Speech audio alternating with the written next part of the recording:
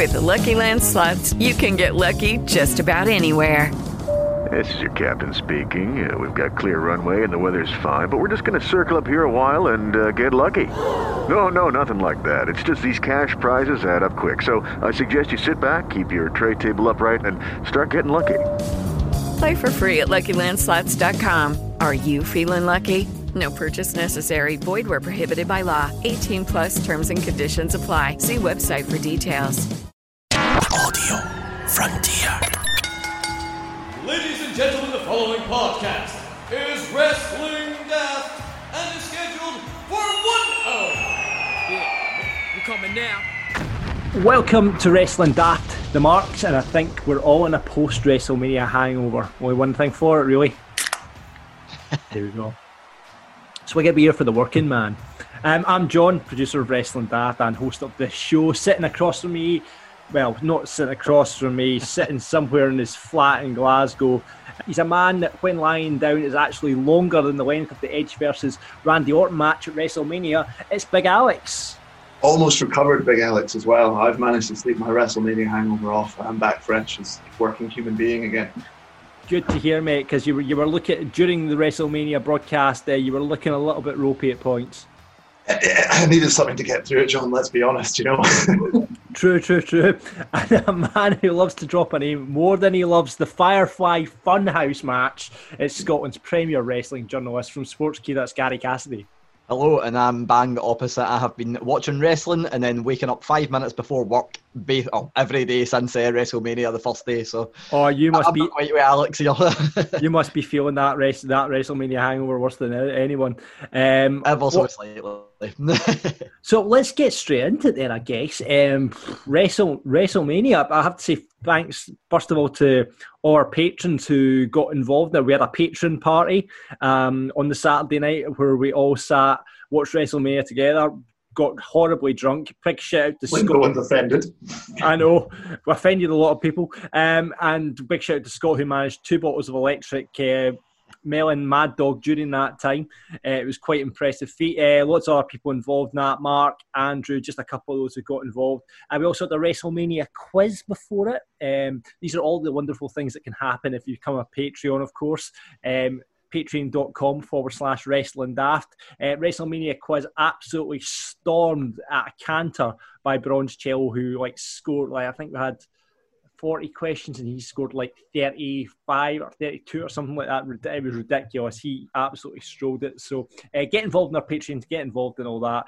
As I say, patreon.com/Wrestling Daft. But WrestleMania itself, boys, what did we think? To give a big shout out to both the pre-produced matches. I would do more pre-produced matches moving forward, more of it. And I don't want to see The Undertaker in the ring. I just want to see him pre-produced video segments. Maybe even the same with The Fiend. Yeah, so the big highlights for you, Alex, I mean, were the pre-produced matches. What about the matches that happened inside the ring?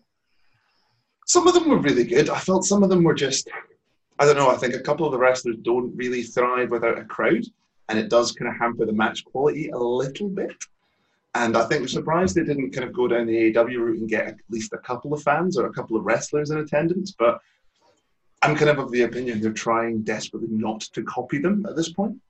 So the highlights, obviously, then the pre-produced matches for you, Alex. What was there anything failing from or missing from WrestleMania for you?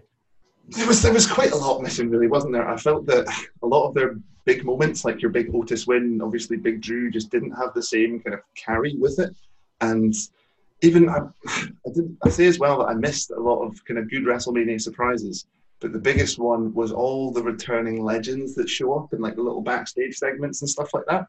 Because obviously they're all probably, I hate to say it, old.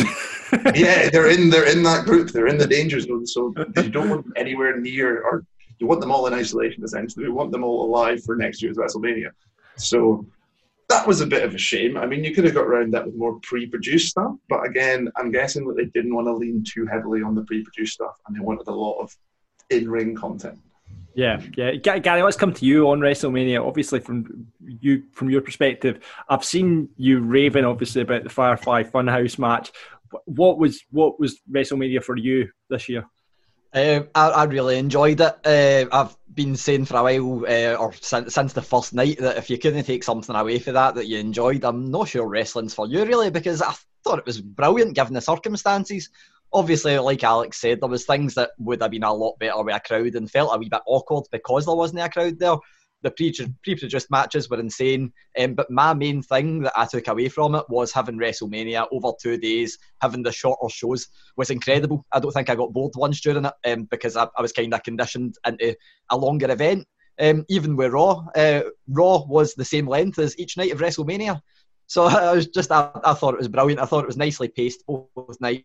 I loved the pre-produced matches, but also one thing that has stuck in my head since it was the John Morrison, Kofi Kingston, Jimmy Uso match. I thought that was brilliant as well.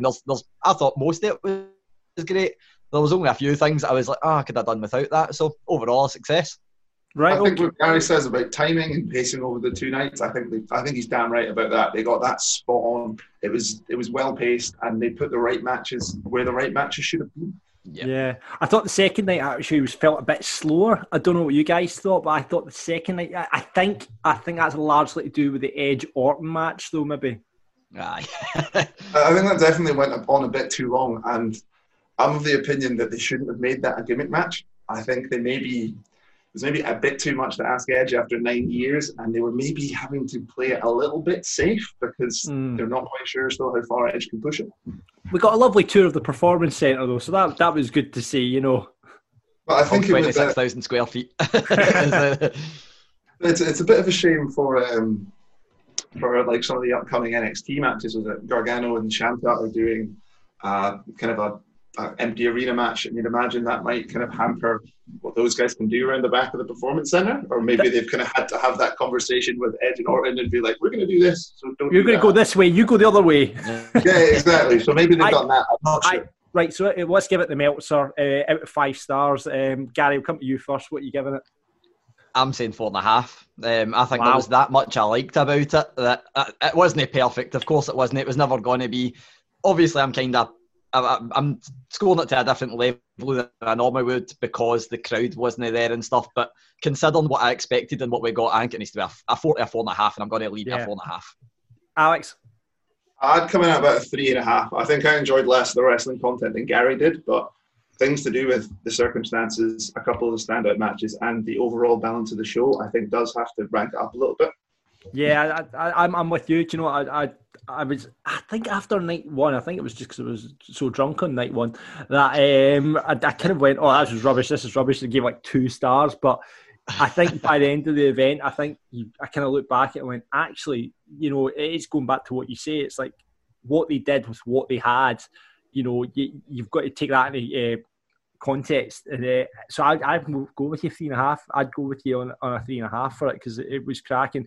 I mean, I think it was big. I mean, there was parts of it you can obviously criticise. I mean, the Braun Strowman Goldberg match, which was exactly the same. Gronk in general.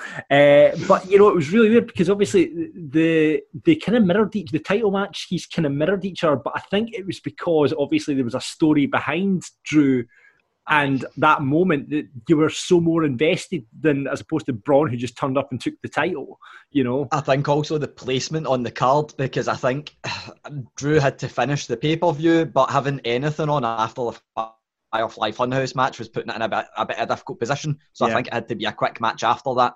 But it's insane just how much of a different reaction you get for 2 identical matches online.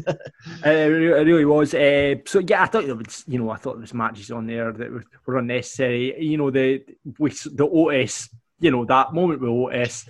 Imagine if a crowd had been there, it would have been phenomenal. I thought you were about to say that was unnecessary. No. Listen, I completely disagree with that. As I said on the Patreon party, fat lads everywhere are loving Otis just now. He's the new pin-up. I mean, if it means maybe one day there's hope for us all getting our very own Mandy, you know. So yeah, I actually thought, like you guys are saying, what they did with what they had was really, really well done. And I went in as the biggest cynic into that WrestleMania, and I came out with a smile on my face. And you've got to applaud everyone at WWE, the production staff, the creative, the wrestlers themselves, because it just left you with a smile on your face. You know, in these days when you can't see any other sports it was the one thing that was still there for you. So, you know, I think I was very critical of Vince last week on my promo, but I'm taking it all back now and saying, well done. Well done. I think they did consider that into their booking this time. They definitely wanted to make it more of a happier show. And I mean, it'll be interesting to see where they go from here, if this is kind of how they're signing things off for the next couple of weeks or not. We'll get into that when we talk about Raw and the Buddy Hour putovers, but just going through some of the listeners' reactions to the event itself. Mikey comes out in a 5 out of 5 when we're putting out the Meltzers. He's putting over the last man standing match, which I personally wouldn't have put over. Brutal to watch, but also good to see the Performance Centre and the whole setup. Buddy COVID-19 for denying Drew that ultimate pop. Pablo's Vocal Horror is giving it a 5 as well. Buddy Tamina still dressing like a Klingon warrior. Putting over Bray Wyatt and John Cena's batshit Firefly Funhouse. Now, before we move on, let's get into the Firefly Funhouse. Going back and rewatching it and seeing all the analysis online, it was like a David Lynch movie. It was like totally just out of there. But, you know, it was so smartly done. The fact it was like Cena facing all his fears. Because you didn't get that. You're sitting watching this going, oh, look, he's coming dressed as the NWO. Oh. And you're just, you know, then you go back in and analyse it. You go, fucking, that's really smart. Really smart. Gary, you've looked a bit more into this, haven't you? I think, obviously, I think calling it a match is a bit odd, but if we say it's a match, I think it is the most rewatchable match I've ever seen. And probably the most bizarre match I've ever seen as well. I think it even beats like Total Nonstop Deletion, which was there beforehand. But I just, when I was watching it at the time, I was kind of trying to add up things in my head while watching it. Again, had to go back and watch it, and when I went back and watched it, it all started clicking into place about it being John Cena facing his own fears and projecting his insecurities onto the Fiend. The very, I think the end was phenomenal when Bray Wyatt's finally getting the win and echoing in your through the audio as the most overrated, overprivileged WWE superstar in existence. Genius, and I just think is knowing that Bray Wyatt and John Cena had a big hand. I think we're going to talk about that later, but had a big hand in it. Knowing that John Cena okayed everything, specifically the Nikki Bella stuff. Exactly. I was going to say that. The Nikki Bella stuff was like, I didn't get that. I didn't pick up on that at the time, but I was like, "Whoa!" Some of it, wasn't it? You know, you look back and go, "Wow!" You know, that whole ending where he's beating up the pig and realizes that he's turned heel and that look in his face, and then the Fiend just coming up from behind, just brilliant. It was the references to Hogan I really liked, and the way they even had him. I mean, Kyle O'Reilly will be very upset that he stole his guitar spot. Yeah, Hogan was doing 20 years before O'Reilly, but it's O'Reilly's now, right? Yeah, exactly. Right, let's carry on with some of the listeners' responses to WrestleMania. Alan Delisle, who was on our Patreon party, thanks for joining us, Alan. 3.5, I'd actually have to bury the Drew match. Deserved the longer, a bit more action, rather than having Claymore kicks and F5s every few seconds. I would like to have seen them went longer with that and a bit more in there, but I can agree with that. Yeah, I'd have taken 10 minutes off the Edge Orton match and shoved it onto that one personally. Yeah, absolutely. David Graham, 4 out of 5, put over Drew, obviously, and Nikki Cross for doing all the hard work just for Alexa to finish the match, and Buddy and Elias versus Corbin, pointless match with no interest in it. I think we're all agreed on that. That just really wasn't great. And we didn't have the Gronk run-in that you predicted, Alex, wasn't it? Did you predict that? Yeah, I was surprised they didn't do anything with that, but I guess they did the 24/7 stuff with Gronk instead, so... Yeah. Sean gives it 3.5 out of 5. Put over Drew, obviously, but also the Boneyard match, burning the commentators during the Edge Orton match, and anything involving Gronk. Alan Marshall putting over the Undertaker versus Styles, the guts of the performers to participate in the current situation, and Buddy and Vinnie Mac for running the show in the current situation, and also Edge touching every surface in the Performance Centre, and Gronk, get him to fuck. Chris Vid 19 put over all those in the show, in front and behind the camera, far exceeded our expectations, and Buddy the last man standing for lasting too long. Big Mad Andy 5 out of 5. Again, Tom Phillips on comms puts you to sleep certainly during that last man standing match, and putting over NWO Cena. Didn't know how much I needed that in my life. Yep, we're all in agreement with that. And finally, Stuart Brody, 4 out of 5. Put her over Undertaker being just cool as fuck. Drew bringing the title home, and Buddy the ref begging Orton not to kill Edge, then saying nothing to Edge during the concerto. They both have families. Also the ref not counting the pins during the figure eight. Fair points, well made there, guys. So summing up WrestleMania, generally I think you two quite happy about it. I'll probably go back and watch it at some point. I think it was that good, and I don't think I felt that way about an entire WrestleMania for maybe ever. Yeah. I think they did fine. They did fine. That's always. They did fine. Which for them is really good. Yeah. So on the show today, we'll be looking back at the shows prior to WrestleMania, and we'll be looking back at the Raw after WrestleMania. It should be interesting. We'll be burying and putting over stuff from that. Gary has got all the news from the business. There's not much going on at the moment, but we'll bring you what we've got. I'm going to be on Fantasy Booking Island, where I am booking post-Mania AJ Styles. I hope there's a storyline to how he gets out of the dirt. Well, if you just book it back casually, I'm going to be very disappointed. We'll look into that on Fantasy Booking Island. And wrestler, promoter, trainer, seller of merchandise and metal detector extraordinaire, Kid Fite will tell us about some of his favourite things in wrestling in the 10 count. I have a lot of things I want to get off my chest. Okay then, it's time to open a can of whoop-ass on wrestling as we hand over the microphone and cut a promo. And this week, it's Gary Cassidy.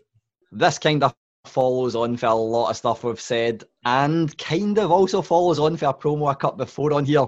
People are going to think I'm just taking a shot at WWE fans. This time I'm not. I'm also adding a couple of journalists into the bargain as well. Ooh! Like we said, on your own! Like we said earlier, I think if you came away for this WrestleMania without a smile on your face, you maybe just shouldn't be watching wrestling. We already knew going in it wasn't going to be like any other WrestleMania. We had no crowd. We'd already said, any title changes that happen is kind of robbing someone of a moment.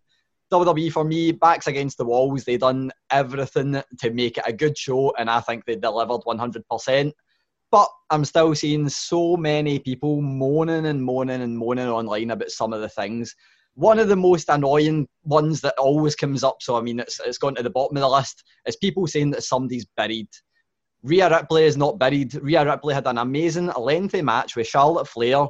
There was the choice to either put Rhea Ripley over and then it builds her, it makes her more legitimate, or you can have Charlotte Flair win, and she is essentially came in, won the Royal Rumble, chose to go to NXT and won the NXT Championship, and that's going to put over the entire TV show of NXT. Rhea Ripley is not buried. Rhea Ripley is very young. She'll have a lot more time to get that win back, to do whatever, and she looked incredible during that match as well. The only person buried during WrestleMania was AJ Styles, and that's the only answer I'll take on that one. The other thing that has really, really annoyed me, and this is less of fans saying it, this is one particular journalist, and Rudo Lightning, if he's listening, might agree with me here, I think. It's Dave Meltzer. It gets a lot of criticism. Normally, I try and kind of defend that criticism because I think he does get a raw deal sometimes. This time, I can't defend him. Two things he said during WrestleMania really, really irked me. The first one was halfway through the second night, he put up saying, the Snickers commercial was the best thing that's happened in WrestleMania so far, or the only good thing happened, I think he said. I thought everything up until then was really good on the second show for a start. Maybe the Edge Orton match, maybe it did go on a wee bit too long, but everything else was quite good up until that point. And the other thing that he picked up on was indeed that Edge Randy Orton match. He's gave it 1 star and said it's the worst WrestleMania match of all time. Now, I really respect how long Dave Meltzer's been in the business, but knowing how long he's been in the business makes you know that he's seen matches such as Akabono versus Big Show, Kane versus Khali, Undertaker versus Giant Gonzalez, Butterbean versus Bart Gunn, King Kong Bundy versus SD Jones, Michael Cole against Jerry the King Lawler, and of course the debut of Snooki for, Jersey Shore. So I've just rhymed off a lot of worst WrestleMania matches there. And that's before we even get into this year. I don't think Edge versus Randy Orton was the worst match on this WrestleMania. No. Sure, it went a wee bit long, but I think it hit everything it had to hit. And I actually think if you made up a 10-minute, 15-minute video package for that match, it would look like an incredible match. So I just think, he's trying to be the guy that, he says something just to be controversial. show. I'm not going to compare him to the likes of Donald Trump or Katie Hopkins, but I think he's the wrestling equivalent of Donald Trump and Katie Hopkins with what he said this weekend. What about Jim Cornette, Gary? What about Jim Cornette? Let's not even get started on Jim Cornette. No, I think he's just trying to be controversial. I completely disagree with everything he's said. And again, what a lot of fans have said about certain wrestlers being buried and complaining about certain matches. It's fine to dislike things. Of course it is. There's a lot of things I wasn't a big fan of over WrestleMania weekend. Goldberg being one of them, but there was a few others as well that I was like, okay, I didn't need that. But I think just digging into things like that and saying like off the cuff, trying to be funny comments like the Snickers commercial was the best thing about WrestleMania is just no right. I think people sometimes do just like, they don't see the entertainment, they don't see what people are doing, they just want to go online and have a moan. And again, like I'll go back to my last promo, get themselves over. No need, be a fan, enjoy it. If you didn't see something during that WrestleMania weekend that you enjoyed, I don't think any wrestling is for you. So long and short, Dave Meltzer, retire. So as I said before, we are on Patreon, patreon.com/wrestling daft. If you don't know what Patreon is, it's a subscription service where we offer you loads more content on there, and you just have to pay a little bit extra for it. We've got 3 tiers on there. You can get, at the weekend there for WrestleMania, the whole big WrestleMania build-up, we had a WrestleMania preview show with the 3 of us and Rab on there. We had a WrestleMania quiz, we had a Patreon party, we had loads going on at Patreon at the weekend, and it will continue. We've got lots of stuff planned for that. So big shout out to our new patrons who have just joined us: Jack Loeb, Lee Williamson, Scott McKenzie and Sam Taylor Holmes. We salute you. You can get involved as well, like I say, patreon.com/wrestling daft. Tier 1 is $4 a month. You'll get Patreon-only chat community. You'll get ad-free versions of the episodes. Full unedited version of the flagship show with Rab and Grado, so you'll get to hear all the mistakes and all the stuff that usually gets put in the cutting room floor, which we normally can't put out in the normal podcast for legal reasons. Bonus content from the show, you'll get that as well. We've had pictures of, Ronda Rousey and Grado up there. We've got lots of other little bits and bobs that you can do, and you get to vote on what you want to see feature in the list of Wrestling Daft. Tier 2 is your Intercontinental Champion, $10 a month. Everything in Tier 1, but you'll get a video version of the podcast each week, and you'll get a bonus episode once a month. And as I said, we just did a WrestleMania preview. It's a little bit dated now, but I'm sure you'll go back, you'll listen to it, you'll really enjoy it. Tier 3 is... See how wrong we all were with our predictions. Absolutely, we were pretty much. I was way out on some of them. Tier 3 is the World Heavyweight Champions, $20 a month. Everything in previous tiers. Plus, you'll get a free t-shirt if you're signed up for 3 months. Also, we'll get tickets for the live events, and I say it every week, these will happen once the virus goes away. So please get involved with us, patreon.com. That's what John says, he's not just got the perfect excuse. Yeah, get involved, patreon.com/wrestling daft. We'd love to welcome you to the Wrestling Daft roster.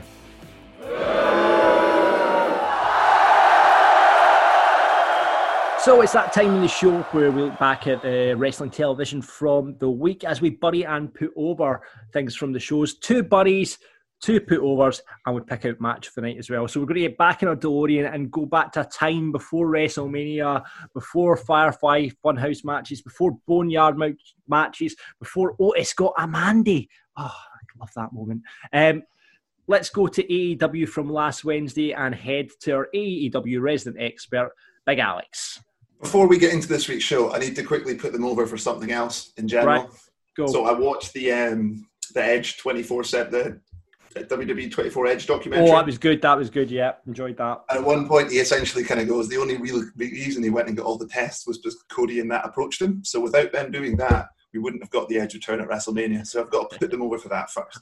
Yeah, but I mean, that's pure Vince, isn't it? That's pure Vince. It's like somebody else is sniffing about him, so let's go and get him. You know, I believe the quote from Vince was, "Well, it has to happen here," which I liked. I thought it was very on. Yeah.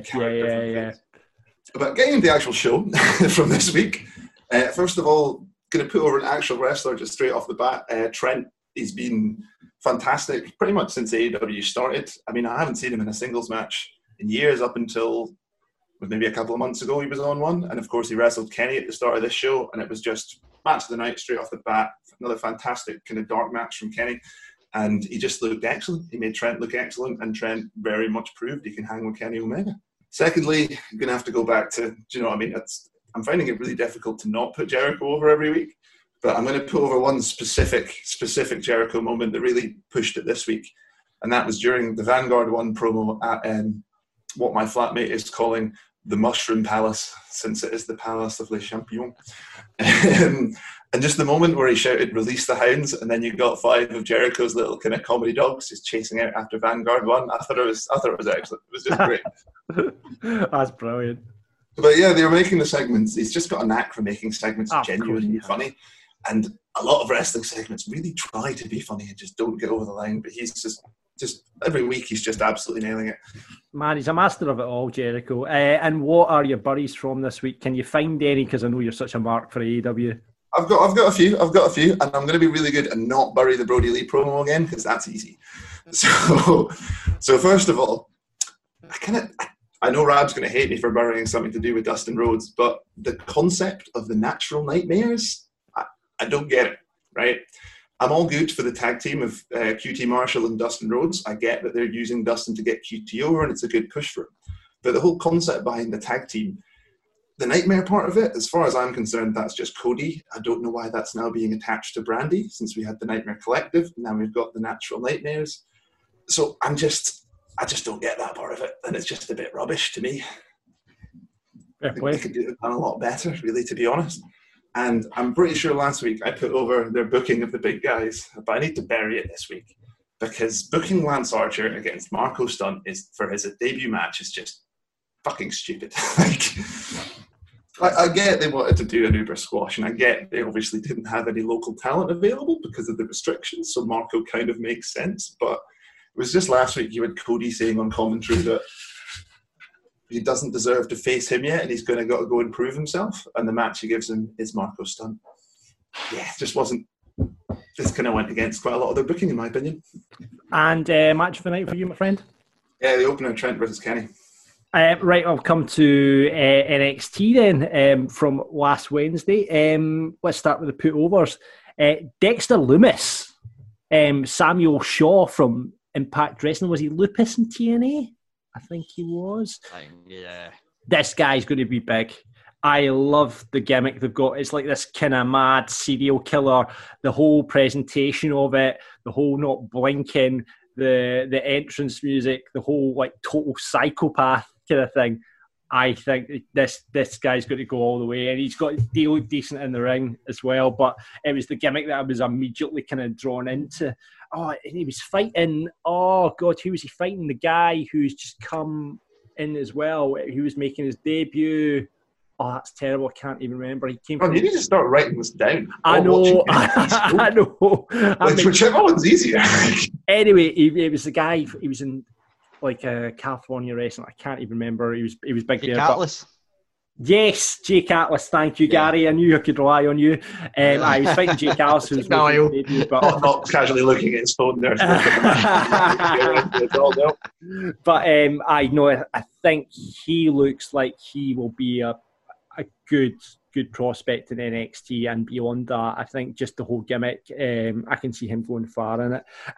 Got to put over, I was burying it last week, the gauntlet match to get into the ladder match, but it did that on NXT this week, and it just, you sit back and admire how stacked. Now Charlotte's go ahead and take NXT as well. How stacked that women's division is in NXT.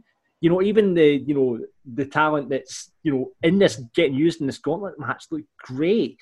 Shotzi came out looking brilliant in it. You're well into Shotzi right now. Every week you're just big up to Shotzi. Is there something just about that calling back here that just gets you really excited? But you look at the talent they have down there. It's incredible, and adding Charlotte into the mix for that. It looks like Bianca Belair. We'll get to Raw in a minute, but it looks Bianca Belair is going the other way. But you can see it's going to be a drip feed of talent for the years to come. So really, really strong there. Burying, right? Let's just get to the burying. Sam Roberts. How annoying is Sam Roberts? Like, really, I mean, Christ almighty. That guy who was Pete Rosenberg, who was doing the WrestleMania, you think he was annoying? Fuck me. Wait to hear Sam Robertson co-commentary on NXT last week. Oh my God. Do you know who he reminds me of? It's just his voice. And next time you hear Sam Roberts, listen to his voice and think of the wee scientist guy from The Simpsons. You know, the... Oh, yeah. Yeah. The wee Finkel, or whatever his name is. Yes. Professor Flink. Yeah. There we go. That's Sam Roberts right there. Honest, he put him on car commentary, and he doesn't know his arse from his. Just terrible. So, Buddy and Sam Roberts on commentary on that one. Handshaking in the ring. There was a handshake in the ring, right? And these times of self-isolation. Now, I'm at the best of times.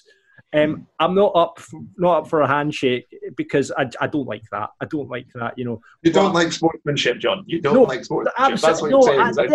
You're meant to be fighting as wrestlers. You don't shake hands. You go at it. Have you ever been to a martial arts tournament of any kind? They bow. They bow. I expect that's a mark of respect. But shaking. So you're okay with bowing, but you don't like handshaking, truly? Yeah, it's fine. But it was Kushida and Joaquin Wilde, who was still had ridiculous headgear on. Oh, and I need to add, there was another kidnapping.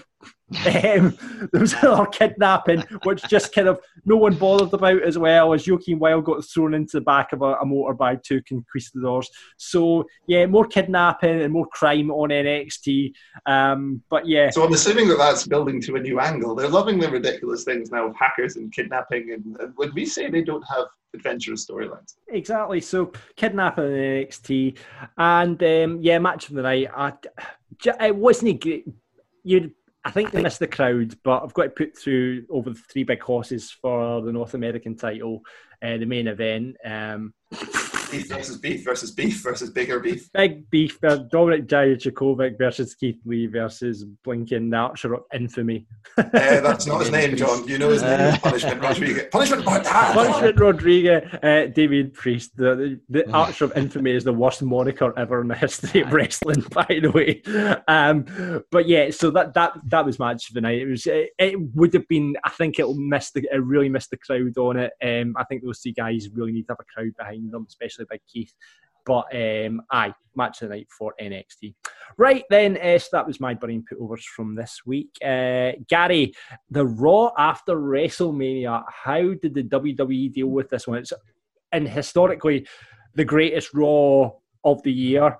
Comebacks, things happening, drafts up from NXT. How did it go this week? I can tell you it definitely was not the greatest Raw of the year, but we kind of knew that was going to be the case anyway, just because of, the unprecedented circumstances. Unprecedented. The past, but no, it was still quite good. I'll start with the Berries, just because I think that the putovers are a wee bit better than the Berries, in all honesty. Yeah, we should probably take that on as under notice, John, and start with the Berries instead of the putovers. The thing I want to bury, annoyingly, there was a lot of good things about this thing, but how overly elaborate and complicated the Street Profits segment was. It wasn't necessary. It was 35 minutes long. It was nearly as long as the Edge Orton match. We knew where it was going straight away. As soon as they had the Street Profits come out and Angel Garza and Austin Theory come out, for a start, I hate when they say WrestleMania rematch. You don't need a WrestleMania rematch any time ever unless it's like a massive match. You definitely didn't need one for this thrown together match anyway. But as soon as we seen them coming out, after knowing what happened at WrestleMania with Bianca Belair and Zelina Vega, you know where it's going. And then when you see Zelina Vega wearing a ring gear to accompany them to the ring, you know what's happening. As soon as that happened, I'm going, right, we're getting a 6-person tag team match. Then they disqualify Zelina pulled the leg of whatever Montez Ford or Angelo Dawkins, can't even remember, it was that forgettable, pulled the leg of them, disqualification. And then they don't start the match again, sorry. They start a new match between Zelina Vega and then Bianca Belair, who came out and done her entrance, even though she was making a save, which surely you just run to the ring and make the save, so it just made no sense. But they done that. They had her come out and make her save. They had Zelina versus Bianca Belair, which got disqualified because Montez Ford and, again, one of either Angel Garza or Austin Theory were brawling in the ring next to them. There was no need for the disqualification for a start. It made me think, do we need a general manager on Raw? Which is the terrible idea, because who needs general managers? They normally are terrible unless they're William Regal. But it was like, no, this just makes no sense. And then we finally got to the 6-person tag team match. And by that point, I'd lost all interest anyway. So it was just like, what a waste of everything. It killed a lot of time, which was the main thing. Exactly. That's exactly why they did it. But the main... Can I just say the only... Oh, sorry, I was just going to say the main bury comes actually after the match. It's not all that complex stuff. The main bury is Bianca Belair cut a promo at Zelina Vega while facing the hard cam with Zelina Vega behind her in the shot. And then the full thing was about Zelina Vega, about her back was to Zelina Vega, and then turned around afterwards. And I'm going, you've pre-recorded this, surely you could cut that so that she is cutting the promo to the camera, but it looks like she's cutting it to Zelina Vega. The full thing was just nonsensical, and I absolutely hated it. Right, okay. just to interject, right? The only WrestleMania rematch we ever needed was HBK versus Cena, the 60-minute Iron Man match they did after, what was it, like 24? And that was because it was that. Well, the other bury is, I've been burying these for the past few weeks, and I actually I cut off my own nose to spite my face with this one, because when Aleister Black came out this week, I was like, he better not be having another enhancement match. And I made the joke, I pray to the Monday Night Messiah that he's not going to have another enhancement match. And then who has the enhancement match but the Monday Night Messiah? With Seth Rollins an enhancement match. All the people that don't need an enhancement match, you could put Seth Rollins against probably about 80% of the roster and have him either squash them or win pretty emphatically, and nobody would bat an eyelid because he's Seth Rollins. So it was just, what's the point? Like Alex said earlier about Lance Archer and Marco Stunt, AEW didn't have the luxury of bringing an enhancement. I wish WWE didn't have that luxury, because we don't need enhancement matches unless it's to somebody, and Seth Rollins doesn't need built up. 100%. It just seems like it's a waste of time, and I don't understand why they are using local talent right now. It just seems to be endangering people they don't need to endanger. Aye, hated it. Absolutely hated it. Where do you think Rollins is going to go then, Gary? What do you think? What's his next? I'm assuming that's Owens that's done now. So that has to be that has to be gone. The weird thing is we've still not seen Buddy Murphy. Obviously, AOP are at the windy, but we've still not seen Buddy Murphy, so who knows? But obviously, Seth Rollins is still doing this character, so the idea. I don't know if WWE knows, and as we know, that's when we end up with the worst things that ever happen, is when they don't know where they're going. So hopefully it has a direction that we just haven't seen yet. I wonder if they'll put him in the title picture against Drew. I wouldn't mind that. Aye, that'd be quite good. I wouldn't mind that. I think they'd get some good matches out of that as well. Yeah, the thing is, did they not just do that kind of last year? That's the only thing that kind of come to. So, right, okay then. Moving on to the put-overs then. What are you putting over this week? Pretty simple. Good matches. Good matches? We all like seeing good matches, so I need to put over WWE when they put on good, lengthy matches. The first one was Liv Morgan versus Asuka, and I was just going to put over Liv Morgan because I think she's the most improved talent of 2020. I think she's taken over the role of what Lacey Evans kind of did last year, where it's like every time I see her, I'm like, I didn't realise she was actually that good in the ring. And I'm going, at some point, it's got to be my problem that I didn't notice she was that good in the ring. But Liv Morgan versus Asuka was a brilliant match to kick off Raw. It was a match I wouldn't have probably really cared about a few months ago. You know, there's no storyline there. There's nothing I really want to see about it. But because they've made Liv Morgan this intriguing, because of her win over Natalya at WrestleMania, I was invested in the match before it started, and it delivered. And the other good match that I'm just chucking these into one is Aleister Black versus Apollo Crews. As soon as I seen Apollo Crews coming out, I feared the worst. I was like, right, it's an enhancement match, but it's got Apollo Crews in it rather than enhancement talent. They let them go for half an hour, and it was a brilliant match. And for that match alone, I feel like I know more about Apollo Crews than I have for the entirety of his WWE run, because I've always said he's an amazing talent, but we know absolutely hee-haw about him, apart from he's an amazing talent, and he likes smiling. He's kind of stopped smiling, which is good. It looks like he's getting an aggressive streak, and I thought that was brilliant. Two amazing matches. They were lengthy matches, and they ate up a big chunk of the programme without boring me. The second put over, I'm again just going to put over WWE for doing something really different. So they kind of set me up for disappointment and didn't disappoint me, which is where I'm going with this one. They said for the entire show that they were going to show us something breaking that happened after WrestleMania, after Drew McIntyre won the title. And for the full time, my mind was racing as to what it could be, but I thought it was going to be something really boring because we normally know this. If WWE is we've got a mystery opponent, it's normally always Kane or Dolph Ziggler. It was always the way. You'd always get, it's not actually going to be a mystery opponent we care about. It's going to be something we've seen 100 times. And I was like, what could it be? And the one thing I thought it was going to be, I thought they were going to show Brock Lesnar maybe shaking Drew McIntyre's hand, maybe embrace him, maybe proclaim him as the face of WWE or something like that, which would have been fine. What I didn't expect was for us to get the only WrestleMania too big for one night to become the only WrestleMania too big for 2 nights, because we get another WrestleMania main event and the Big Show interrupting Drew McIntyre, and then us getting a match between Drew McIntyre and the Big Show, which was better than Drew McIntyre and Brock Lesnar.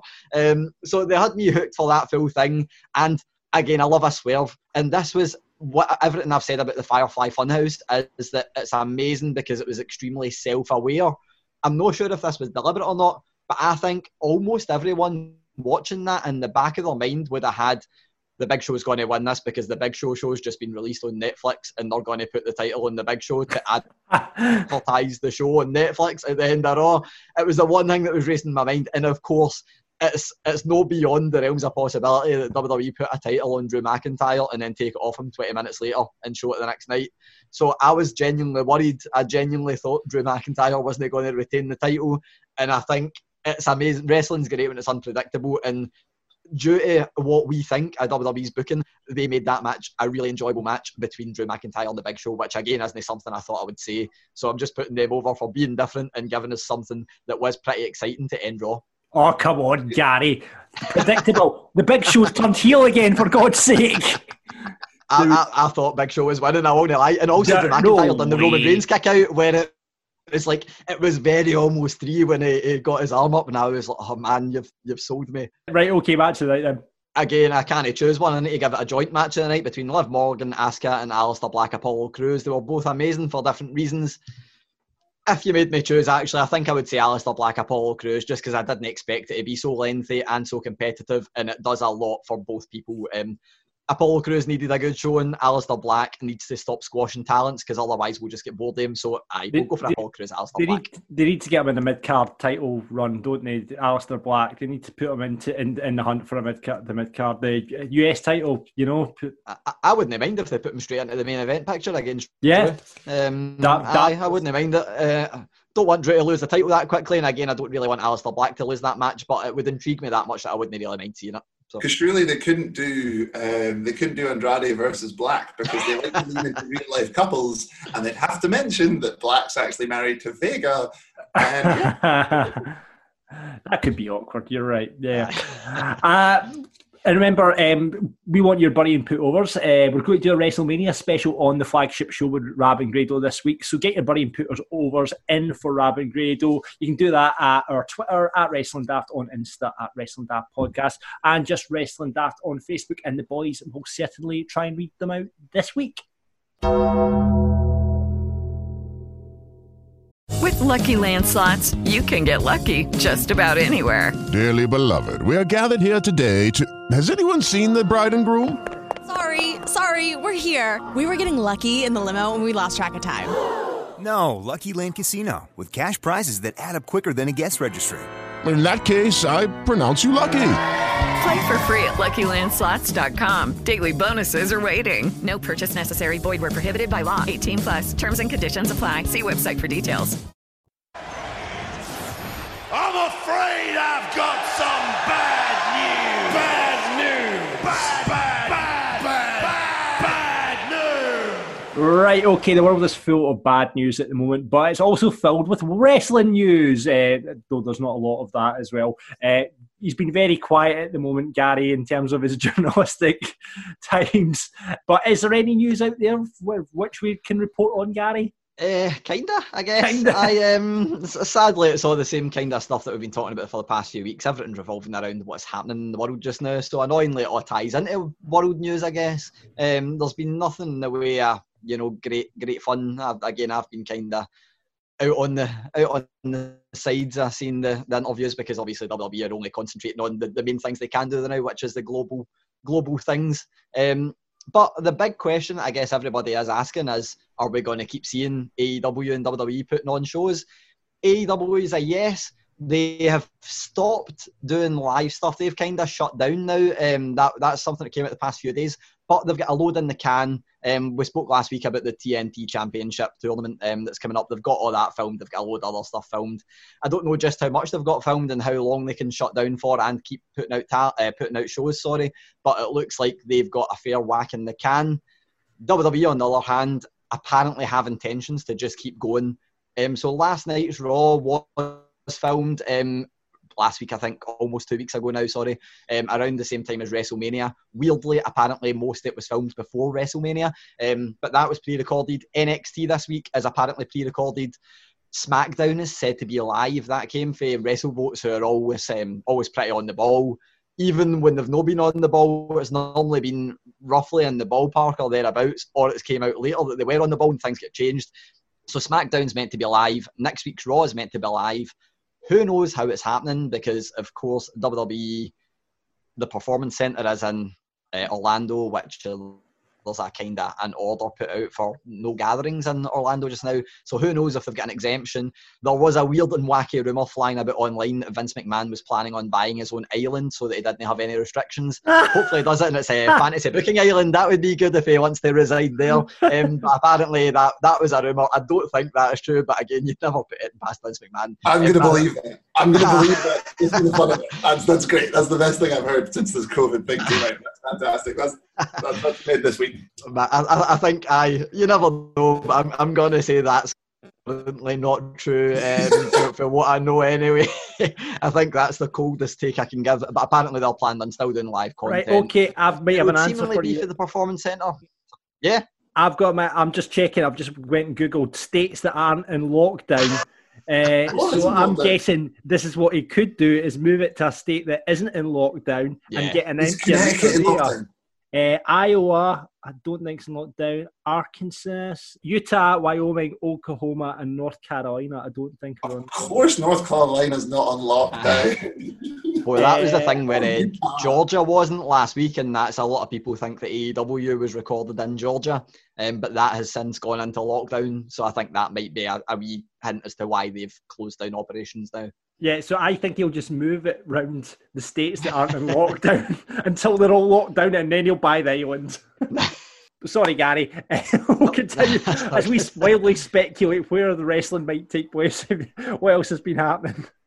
Well, that other bit of news that came out yesterday, I want a percentage of whatever Michael Cole's earning, because I put a tweet saying it was somebody that deserved a lot more credit, and then a few hours later, it came out for PW Insider that he's got a promotion in the company. Don't really know what the promotion means. Vice President of Announcing. Again, I'm not sure if there is a President of Announcing or if I was going to ask that question. It might be something that's consumed within another job role. You'd have to think it's probably going to be Vince McMahon or Triple H is probably the President of Announcing. Who knows? But Michael Cole's apparently now the Vice President of Announcing. For the past few years, he has been doing a lot of the production side, specifically with NXT, where he's been the person that has been the Vince McMahon that's been relaying stuff back to them. Who knows if it's any different? But apparently he's got a promotion of sorts. Hopefully he's getting paid milk. I think he's been carrying the commentary for the past few weeks. I think he's been absolutely incredible, specifically on SmackDown with having other wrestlers interact with him and stuff. So that's some exciting backstage stuff. Another bit of exciting backstage stuff. How many times have we mentioned the Firefly Funhouse match this episode? Needs to be mentioned again. So the Boneyard match and the Firefly Funhouse match, obviously a lot of people have been talking about them. It was pretty obvious for the Boneyard match that Jeremy Borash had something to do with it. Everybody kind of knows that he's went for Impact to WWE over the last year, and he had a big hand in a lot of the Matt Hardy stuff. There weren't massive comparisons, but just because it was a conceptual match with the realms of the WWE universe, I guess, or outside the arena, people were like, Jeremy Borash definitely had a hand in that. Well, he definitely did. He was one of the names that had a massive say in it. But apparently Michael Hayes was the big name, which was one I didn't expect to be the big name that was doing the production for that. And Triple H was heavily involved in the planning, but that's just par for the course now. We expect him to be. And yeah, Jeremy Borash, of course, Broken Universe, he was behind that. So you'd guess that he would have been a big heavy feature on that. So that's three big names that were all a part of the behind the scenes stuff for the Boneyard match. weirdly, the Firefly Funhouse match also had 3 big names behind it, but they weren't any of those backstage names that you'd think of. Of course, Bruce Pritchard, who is the creative force behind SmackDown. A lot of people criticised SmackDown last year when he took over for Eric Bischoff. Over the past few weeks, it has been a lot better, and you can see his creative input really coming through. But apparently, he was the big force behind this Firefly Funhouse match alongside Bray Wyatt. We know they've been letting Bray Wyatt do a lot of stuff recently, creatively, specifically with his character. So, I mean, it won't come as a big surprise for people to know that he had a big say in his match, essentially. But apparently, what's came out is that Bruce Pritchard and Bray Wyatt put the initial match together, but John Cena then had his say on it. They gave it to him. He was like, I wouldn't mind making these alterations. Made a few alterations, and apparently the consensus is that the alterations they made were all pretty brilliant. And both of those bits of news came from my favourite wrestling journalist, Dave Meltzer. It's intriguing for me to hear the Bruce Pritchard's name being associated with that match, because it does. Having listened to Bruce Pritchard and been to see something to wrestle with, he's a very kind of old school guy, and you wouldn't think that sort of stuff he would be into, you know? No, I was very critical of his actual wrestling production because I said it for a while, SmackDown seemed like it was Raw before Paul Heyman took over, and it was really dull, and it was taking a lot of energy to get through. But the past few weeks, it's been brilliant. So I kind of guess, based on that, I guess you can't really say that, you know, he's not a great creative mind. So it's no surprise when you think of that, but it's a very different thing to put together a wrestling match to putting together what was essentially a cinematic, like, short film, I guess. So that's quite surprising. No surprise that Bray Wyatt was involved. And again, if anybody's seen John Cena's Instagram account, they'll know that he's a pretty wacky, bizarre guy. So no surprise he was involved. But Bruce Pritchard kind of took me by surprise on that one. And that's all the news we've got for this week. Gary, thank you very much for finding those stories. It's been a tough week for you, mate. And I think it'll be a tough few months going forward as well. We'll see if anything comes out that I can actually do some journalism with in an interview, but I think it might be a tough time ahead. Yeah, Dave Meltzer's shiting himself. So we're all in isolation just now, and as you can probably hear right there, that's my beard at the moment. Gary, your facial hair is somewhat grown as well over the self-isolation. And Alex, you've went for the full mustache. Speak for yourselves, gentlemen. Speak for yourselves. I know. I'm very, very groomed during the self-isolation period. We only got some back for it as well. Only one person, and that's Harry, who dropped off a couple of blades to come and sort this. I mean, sleazy. Probably the best thing I can say about it. Mustache. I think it looks really good. You've used Harry's products, and I've got mines in the house, and I'm definitely going to have to do something with this beard, because they really do give, from what I hear, a brilliant smooth shave. Maybe you can tell us about that, Alex. Is it a good shave? It is, and I'm not someone who shaves very regularly. It's very rare occurrence for me. So I'm very picky when it comes to what blades I do put on my face. Those 2 times a year I do it. And the great thing about what you get from Harry is you get a real textured grip, razor feel in your hand. Jeff and Andy, who started the company, are 2 just normal guys who were fed up with overpriced razors, so they started Harry's to basically fix shaving. Harry's knew there was only one way to ensure quality, so they bought their own factory, and by taking less profit, Harry offers great quality products at a fair price.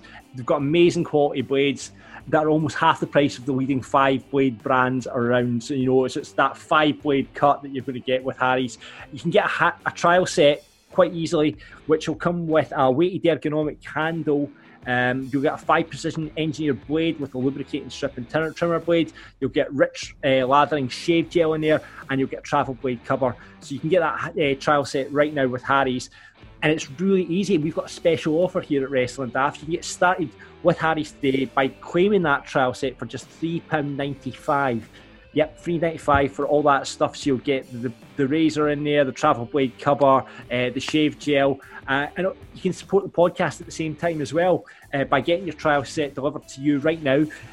You'll get that by going to harrys.com/wrestling daft. That's harrys.com/wrestling daft. And we'll sort you out with a really good shave so you can get during these times of self-isolation, get a good, nice little musketeer moustache like Alex. You could open that one up to the Wrestling Daft listeners as well. If everybody's not shaving or not shaving for a while, get some Harry's shaving equipment and get your facial hair into a wrestling persona. Famous, I like shaving, famous mustache or famous beard from the wrestling world. Absolutely, I'm going to get my Harry's and I'm going to go for Jim the Anvil Neidhart style job, I think. So listen, get involved, become a wrestler with your facial hair, harrys.com/wrestling daft, and you can get signed up right there and get your Harry's trial set right now. So, welcome to Fantasy Booking Island. It's slightly harder to get to these days due to this travel restrictions, but we managed to get out here in a dinghy and we find ourselves on the island post-WrestleMania, and this week I'm going to try and fantasy book the buried AJ Styles. Now, I feel like this is so proper. The last time we saw AJ Styles, he had his hand stuck out of a grave, and it didn't appear to be moving. He's gone. Now he's gone. This AJ Styles, for me, written off TV, okay? But Gallows and Anderson were still about. They just got thrown off of... Did they get thrown off of the top of the farmhouse? One gets set on fire, and weirdly, I think it might have been Gallows, who I think played fake Kane before, in some weird twist of irony. But I think Gallows gets set on fire, and Anderson gets thrown off the roof. Right, okay. Right, so they're kind of partially injured, let's just say that, okay? So all three of them are written off of TV for a little while, but Gallows and Anderson come back to TV. But there's no sign of AJ. We don't know where AJ is. They don't know where AJ is. They have no idea. They've not seen him in weeks. They've tried to contact him.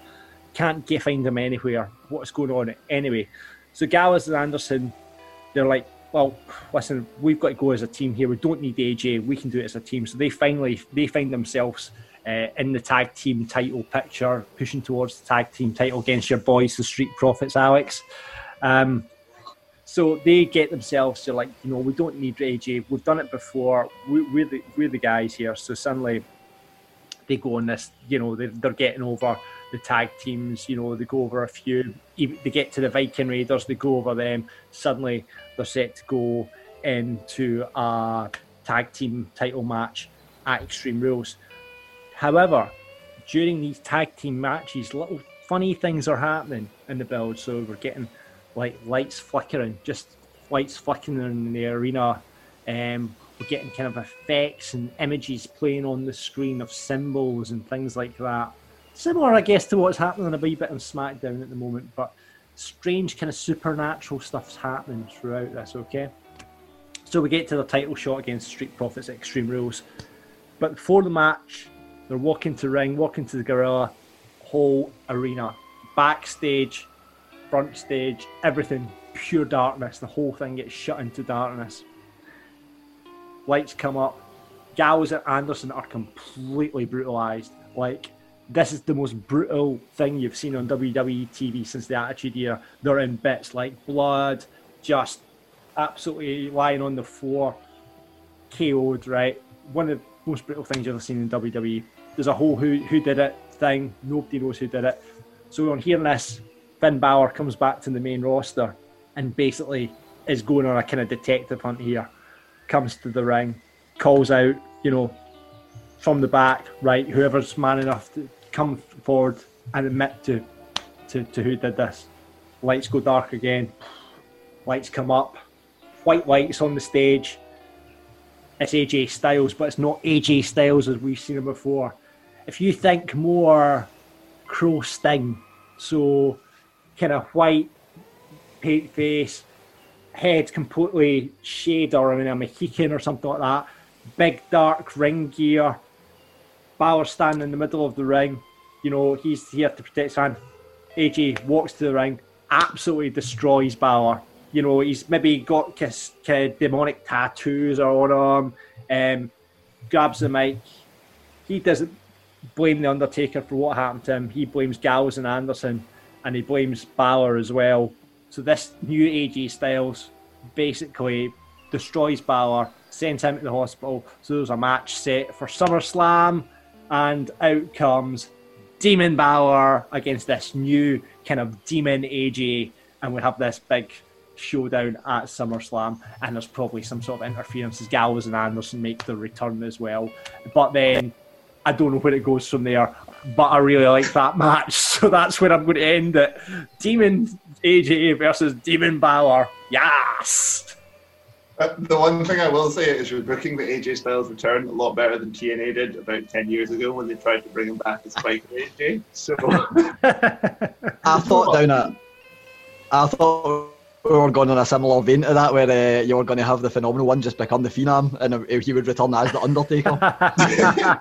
He's too small. He's too small. I'd love to see AJ come back. I think his character, in WWE has been. It just feels a bit stale now. The flip-flopped him between face and heel. And I'd love, this is the opportunity to reinvent his character, much as they did with Sting, with the Crow Sting. I just think that kind of imagery or something like that. I mean, I'm not quite sure of the artistry and the creative, what he would look like, but something like some sort of demon-esque AJ. It's just a good excuse after what happened. I've had a bit of a thought, John, which has actually changed my opinion, and I'm going to not book it because of the Fiend. It sounds too close to the Fiend. I think if you're going to have two supernatural characters on both shows, it's going to be too much. I think you're going to take the aura of the Fiend. I like the idea. If we take away the supernaturalness, I'm game. But I think going supernatural is going to be too close to Bray, and I don't think it'll be done as well as Bray. And that will hurt it. Right, The only reason I can't book it is because I don't like the idea of shaving off AJ Styles' soccer mum hair. Vince will never let it happen because then old AJ Styles' hair, if it grew back in, we don't want to see his hair again for what it was like in TNA. That's something nobody needs to see. Oh my word, I can't believe it. Also, John, I have to call you a mark for referencing New Japan. Oh, it's all falling to pieces. Oh no! All right, okay. So booking failure. Oh well, it was worth a go. It's now time for that part in the show we like to call it the 10 count. We ask our wrestler 10 questions about wrestling. They've just got to give us a quick fire answer. And this week it is the one and only Kid Fite. First wrestling match you watched. The earliest memory I've got is Tatanka versus Yokozuna. Best match you've wrestled in? It's hard to never answer that. One of my most memorable was against Paul London at ICW. That one was good. Favourite opponents? Favourite opponent? Bit of generic answer. All the guys I've come through with, including Grado here. Me and him just tore up at SW the other week there. And I also really love working my own trainees because obviously I've taught them and I feel like I know them before they're even off and running. Favourite wrestler of all time? When I was wee, got to be Shawn Michaels or Bret Hart. Favourite tag team? Favourite tag team? Do you know what? When I was young, the Rockers. When I broke into wrestling, the Briscoe Brothers. Favourite finishing move? My lockback DDT. Named after my favourite blade. Favourite promo of all time? Pass. I don't know. Wrong answer. I don't know, man. They're all just there to do a job, aren't they, promos, Jake Snake done one on AEW the other day. It was fucking class. There we go. Favourite entrance theme? Favourite entrance theme? My own. Favourite pay-per-view? Conor McGregor ones. Favourite match of all time? Just the Attitude Era in general and how it was all done. All the main events. So that's it from Wrestling Daft and Marks post-Mania. It'll be interesting to see what the wrestling world has in store over the next couple of weeks. This is usually the launch pad for lots of other things happening in WWE and wrestling around the world, but we shall see what happens. It's sure as hell will be a roller coaster ride as professional wrestling ever. My thanks as always to Gary Cassidy. Thank you. And Big Alex. Sobered up. Before we go, this week on the list of Wrestling Daft, Rab and Grado will be back with the flagship show on Friday at 3:16 as always. This week on the list of Wrestling Daft, guys, I put it up to the poll for our patrons. It was between best matches to happen outside the ring off the back of the Firefly Funhouse match and the Boneyard match at the weekend.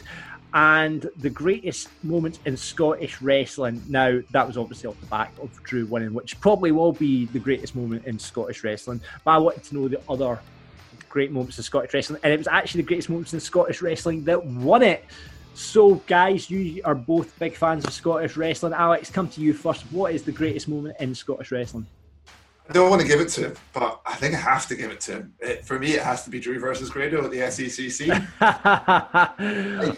I don't want to have to give it to him, but it's to me, it's it. You had the fans, you had the story, you had the big comeback from Drew. It was the culmination of like a year's worth of storytelling, and you also had like the ICW documentaries going on in BBC at the time as well. So it was just so much hype with a big payoff. Yeah, I don't think Grado will disagree with you on that one. Gary, what was it for you? I think anybody that doesn't say that is wrong, because I think that is the greatest one ever. Oh, come on! But I don't want to choose the same one as Alex. I think possibly, there's a few that'll just below it. Maybe Triple H appearing in an ICW ring, even what wasn't in Scotland, because that's a mental moment. I'm sure that was in Cardiff. Stevie Boy cashing in his Square Go contract. But I actually think Mania. But I'm actually also going to give it to Grado. I need to give it to him for the Gradoberg entrance. That's it. The Gradoberg entrance is going to be the best moment. Oh God, you two! Wait till that's why we're called the Marks. Wait till he hears this. Right, well, yeah, I'll disagree with both of you, because I work with Grado all the time, and I don't want to get him getting too big ahead.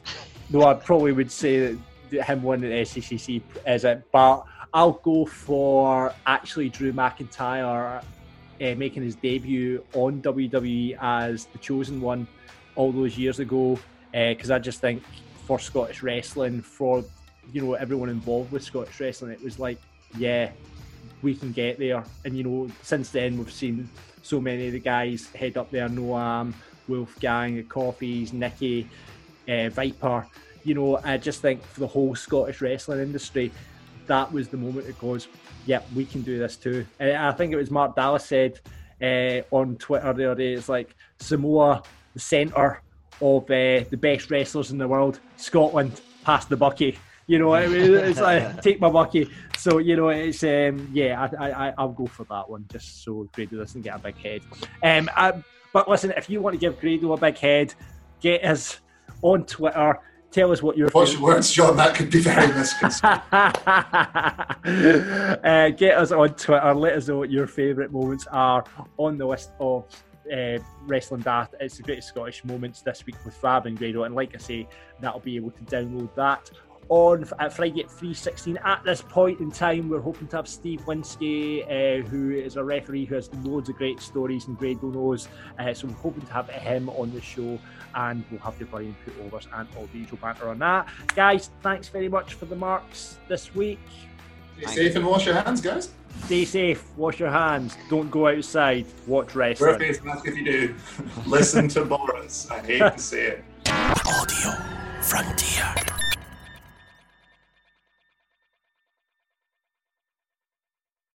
Lucky Land Casino, asking people, what's the weirdest place you've gotten lucky? Lucky? In line at the deli, I guess? Aha, in my dentist's office.